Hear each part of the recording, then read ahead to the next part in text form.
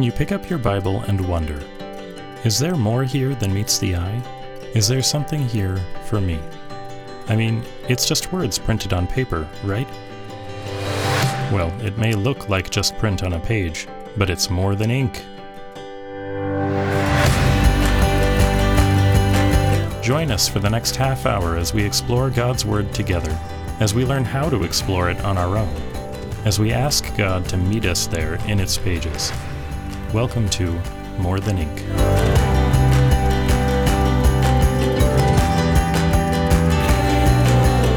Hey, you've heard one of these famous lines of Jesus, I am the way, the truth, and the life. Yeah, like the way where? The way where? The truth about what? And life? And life? Well, I think I know what that is. But most of us think we have a handle on that verse, Well, and I'm not sure we do. Let's find out what Jesus really meant. Yeah, today. More than ink.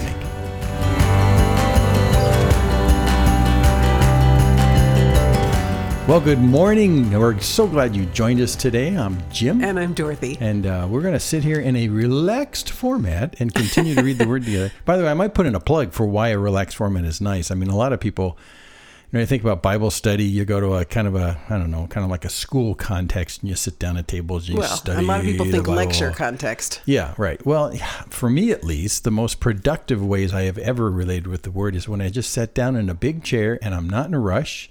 Mm-hmm. And I say, well, let's just see what this says and not be too overwhelmed by the scholastic and the academic burdens of looking at the Bible. Just read it. So that's what we're doing today.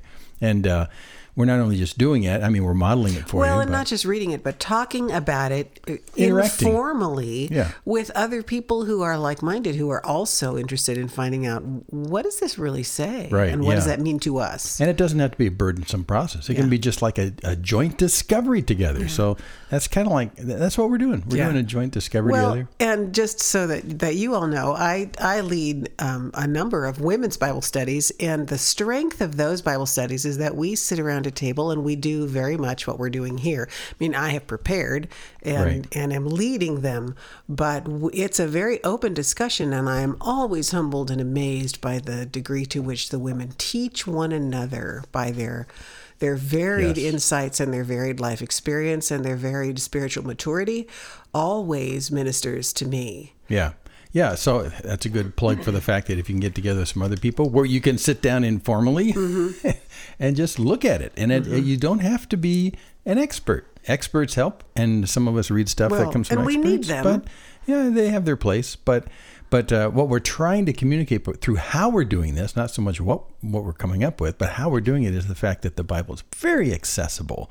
And it's not meant just for experts, but it's very accessible. And I guarantee you, the next time, if you just sit down with the Word in your lap and you ask God, show me something about yourself and what I'm going to do right now, He will. Well, and that actually directly relates to this passage, because one of the things that Jesus is going to say about the Holy Spirit is that because He's in you and He indwells you and He opens your mind, your understanding to what God has said, He will give you understanding of the words that I've spoken to you. So you're not alone. When you are sitting quietly with the Spirit of God and open to hearing His voice, He will give you understanding. Exactly. Yeah, and so that's what we're doing. So we just encourage you to do that. Can I put one more plug in before we dive into this? Yeah, clock's running. I know. Just one more quick thing is that we get no feedback about how this is impacting your life or where it's going or if anyone's listening. So well, a little. We've heard from a few people, but we'd love to hear from you. But since we're just newly into this, we're about 6 months into this, it would be good for us to understand whether we're hitting any bells for you, if this is valuable to you. So the very simple thing you can do, I'm not going to ask you for money. I just ask for a little feedback. We don't want your money. So no. But if you go to the website is morethanink.org. No spaces, morethanink.org.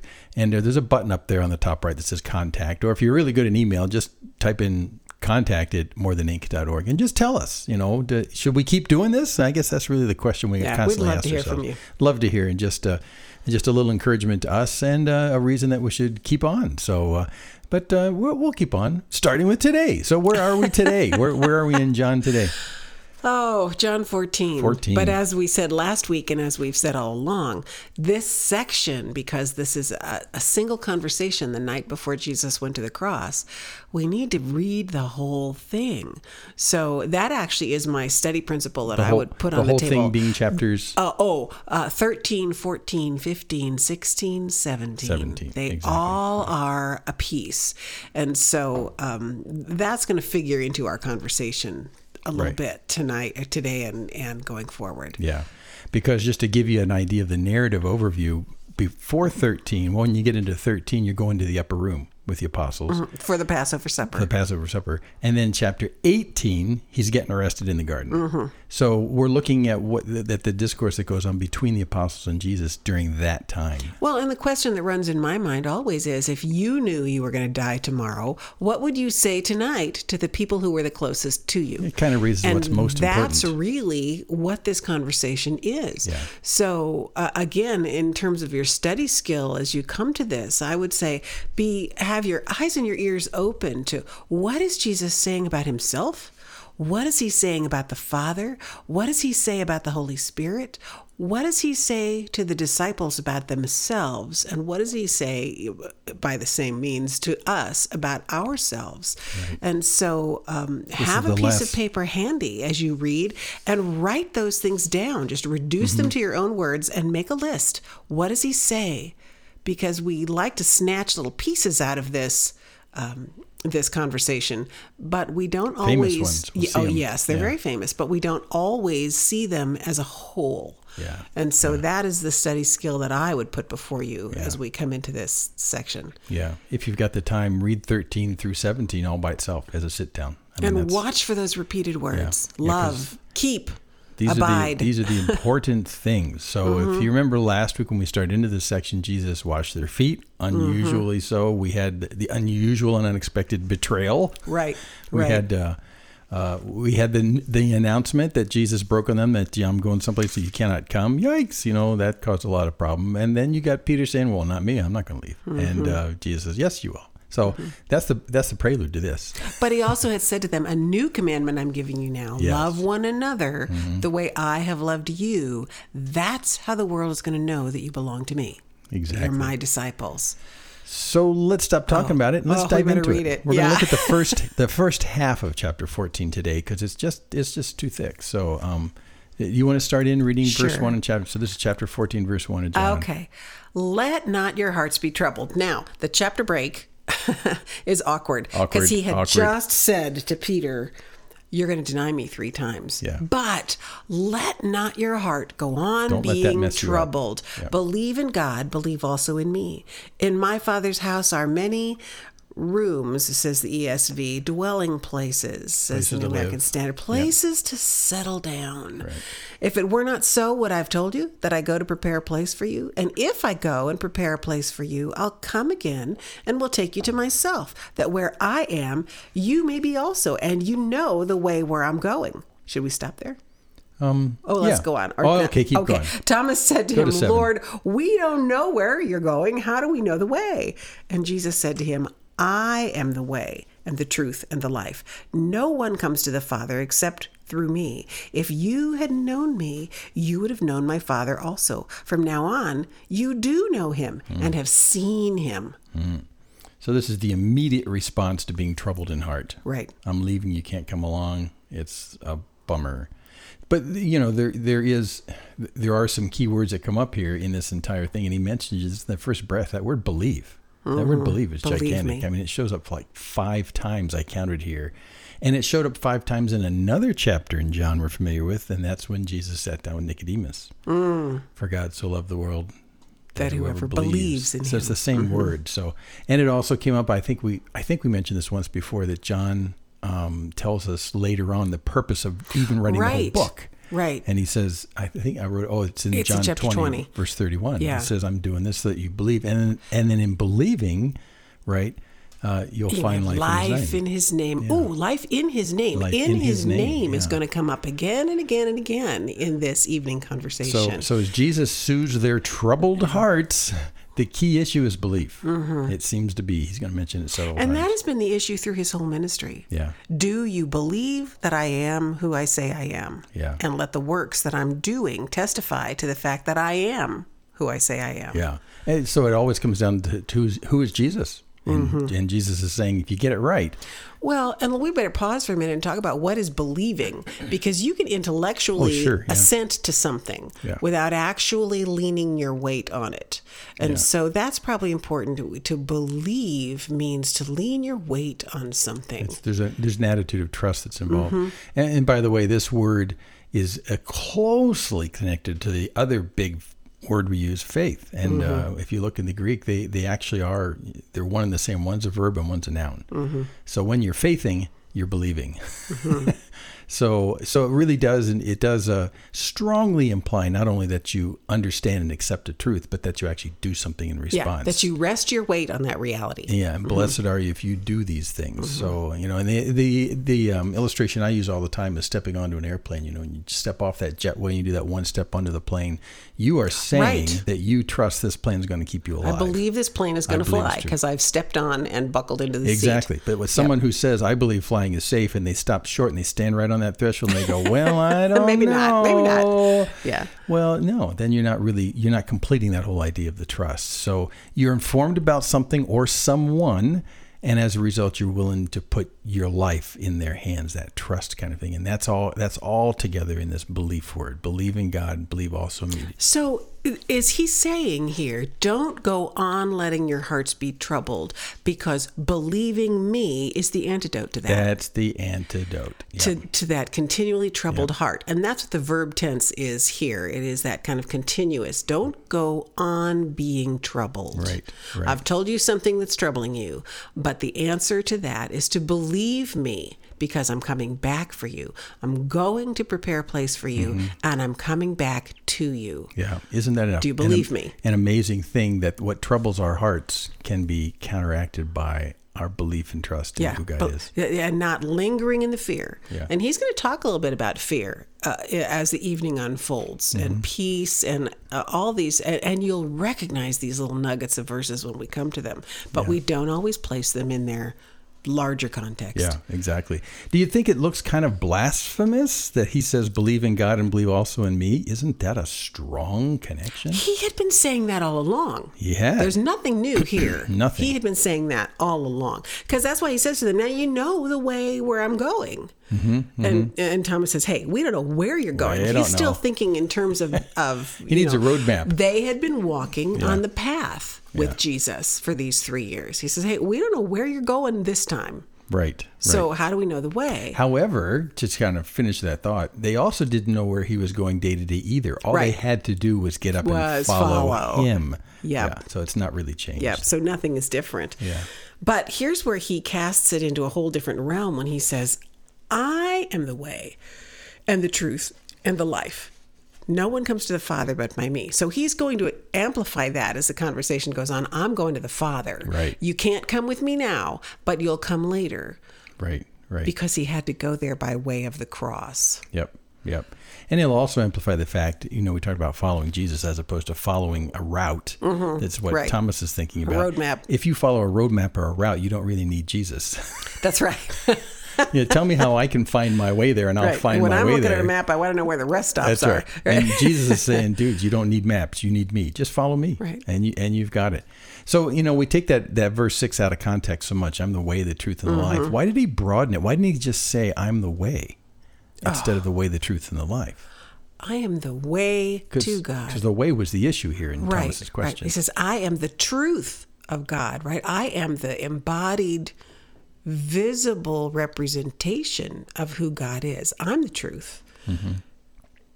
And I'm the life of God in me, in you, right? At the beginning of John's gospel, he said, and the word became flesh and dwelt among us, and we saw his glory as of the only begotten of the Father, full of grace and truth.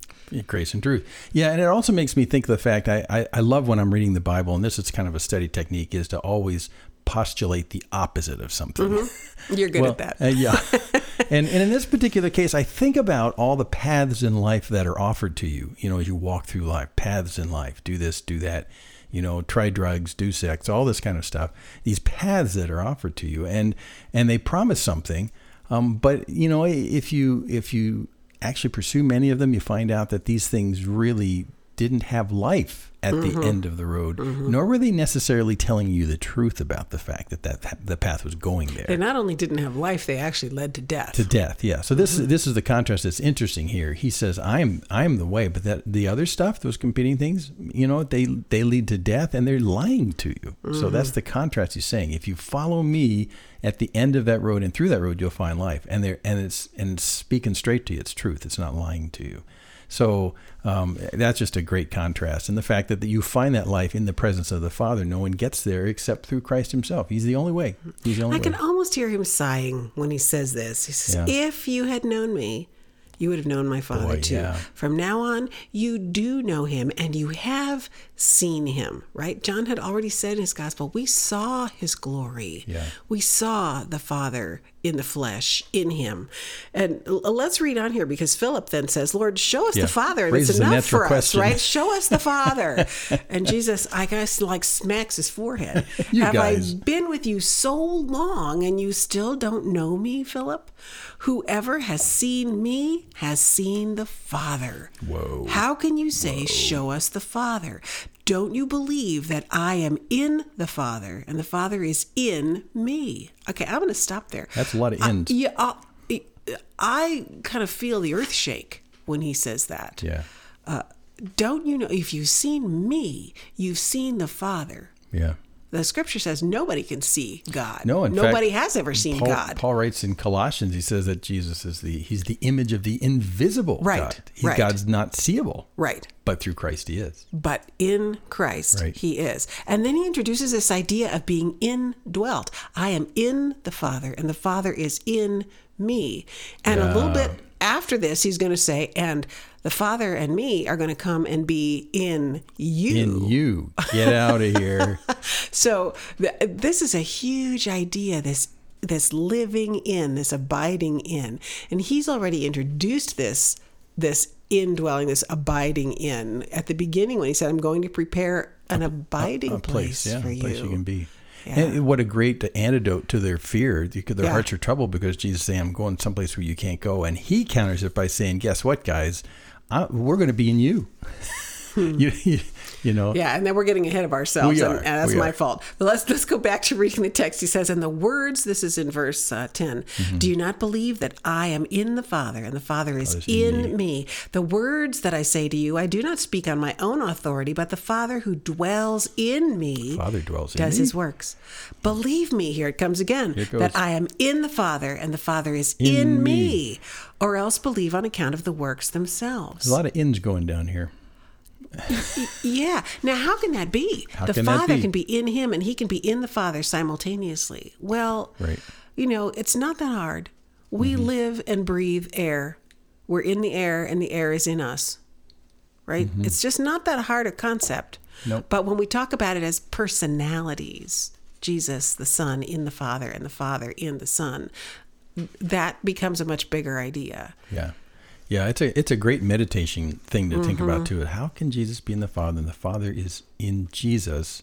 Which, by the way, to the Jews, the religious Jews of the time who didn't believe who Jesus was, that was blasphemous. That was blasphemy. Yeah. Come on now. No, God's the big God who's out there who runs the whole show, and you're saying he's in you? Come on. That's just like blasphemy.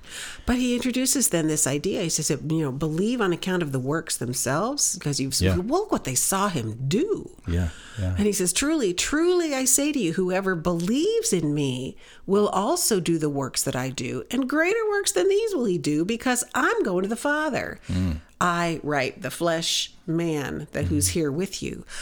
And whatever you ask in my name, this I will do, that the Father may be glorified in the Son. If you ask me anything in my name, I will do it. Which brings up this ritual that Christians do, that as long as they pray something and tag at the end of that in your name, he's bound, he's obliged to answer you. Yeah, well, we're going to get into that more later, I think. No, let's not take the time to do it right now. We only have a few minutes left. Just pointing out the origins of some of this stuff. You got to read this knowledgeably and understand this is not a formula. But he does say, I don't speak on my own authority, but the Father dwelling in me is speaking. Right. And then he says that you are going to ask in my name. Well, if you're doing something in someone's name, that means you're doing it as if you were them. As if you and were with them. their authority. Right. I served on a jury on a fraud case one time where somebody had signed somebody else's name to a check. And that was the whole issue. They had no authority and no right to put that name on the check, but they did it and cashed it. Right. But Jesus is saying, if I'm dwelling in you, you can ask for anything and sign my name to the check. So that opens the question: what is the effect of him dwelling in us? And so he's going to start talking about loving me and keeping my words. Yeah. And we have to understand too that this is more than just colloquially in you. Like I always think at the end of E.T., when E.T.'s going back to his planet, he's standing there in front of Elliot and he pokes him in the chest, Right. I'll be right here, well, we Not know exactly. we know that it's figurative because of, emotionally. That's not what we're talking about here. It doesn't even mean we're just close. going to think about him or keep him close in our heart. Right. This is in. This is an indwelling. This is an indwelling. This is a being filled with God. Yeah. And so in the same sense that Jesus as a human being was indwelt by God himself, which, we all call it, that's Emmanuel, God with us, he's indwelt. That's what we call the incarnation. Mm-hmm. That means to be in the flesh. In a similar way, he's saying that we will suddenly, in this changed life, we are kind of a new incarnation of God in the flesh, in us. Well, he's going to draw a straight line there and a little bit later in this chapter, and we'll get into it more next week when he says, just like the Father sent me, I'm sending you. Yeah, and I love my Father, and so I do what he told me. And if you love me, you will keep my commandments. So he's making this very direct connection between his own relationship with the Father and our relationship with the Son. Yep. And the Son's words, by the way. We'll get to that. We're jumping ahead to the last half. But it really is an astonishing thing. I mean, in this section in 14, he starts off by saying, I don't want your hearts to be troubled. Right. And halfway through 14, he's saying, because guess what? The separation is not what you think, because pretty soon we're going to talk about the reality of the Father and me in you. Right. So separation is not an issue. Right. Wow. And I think their heads are spinning. Just totally their heads are spinning. And the part of the equation at this point, and we're going to stop at this verse and come back next week and finish up 14.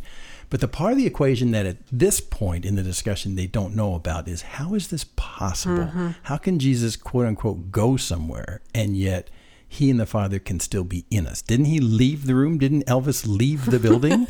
How is it we can still maintain a connection with him? And of course, we know the answer to that is the Holy Spirit. So that's what he jumps to next when he talks about in the rest of 14. This is physically how it's going to work. Okay, and that's how it's going to happen. And he says, if you believe in me, in verse 12, whoever believes in me will also do the works that I do, and greater works than these will he do. I'm going to the Father. But the second half of that thought is, when I go to the Father, I'll send you the Holy Spirit, your helper. Yeah, and that incarnation now will be somewhat looking like what Jesus did, greater works. Does that mean I'm going to raise people from the dead or more people from the dead? Well, you got to be careful when you interpret the word greater. It could just be larger scope. I mean, it means greater, but I mean, it does mean that there's sort of a carrying on of the ministry of Jesus in this new incarnation in us through the Holy Spirit. And that should be a visible, resident part of what our new life with Christ is all about. And this is what he's trying to introduce to these guys. Not just I'm going someplace and you can't come, but I am going someplace, but the whole way you relate to God is shifting into a much more intimate and a much more powerful way for the kingdom of God. And you're going to like it. And you should have rejoiced when I said I'm going back to the Father, because this is a good turn in the plan. This is not an accident. It's not an accident. No, and it was all pre-planned. Yeah, exactly. So we're going to look more about the nuts and bolts about how that happens in the second half of chapter 14. But I don't want to leave this first half without going back to the emphasis on this word believe. I mean, do you really believe all this stuff? Do you really, is it enough for you to not just kind of intellectually say, yeah, I get this? Because, the word pistuos or pistuo, this whole believe or faith thing, is really developed from this idea of being persuaded by something. So are you persuaded enough by what John's writing here? He says in chapter 20, that's why I'm writing it. Are you persuaded enough to say, I'm willing to trust my entire life to this God? And that's what he's saying right here. And so that if we are actively trusting this God, that is a remedy, an antidote, a way to deal with the continual eruption of a troubled heart. A troubled heart. We all are vulnerable to that eruption of fear and that sudden attack. But Jesus says, now don't go on in that condition because you believe in me. You believe me. Believe in God, believe in me. Right. And my intention is that we would be together. I love quoting Revelation 20:21-3, because there at the end of all things, it says very plainly that the dwelling place of God is with man. And what a great thing that is, because it's exactly what Jesus is trying to say here. But not only is the dwelling place of God with man, it's in man. Now we're talking big time changes. And we're going to see when he gets to chapter 17 with that prayer, we're going to see Jesus praying, asking the Father for that very thing. Father, I want them to be with me where I am. Yeah. And I never saw that so clearly until the last couple of years when I've been studying that passage deeply. So we want you this coming week to read not just John 14, but press on all the way through 17. Go through 17. And make a list of those things you observe. What is he saying to you about the Father and the Son and the Holy Spirit and you yourself? Yeah, and he's unfolding something that no one would have ever believed of. So come back next week. We'd love you to join us on the second half of 14. First half is not enough without the second half. We just once over lightly that. That's right. So I'm Jim. And I'm Dorothy. And we'd love to have you this coming next week. Join us in the second half of John 14. On More Than Ink. More Than Ink. Bye.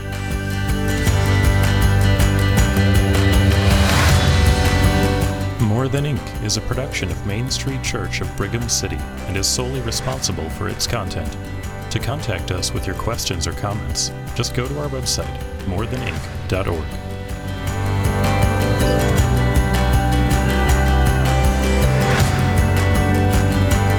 Wow, that's not bad.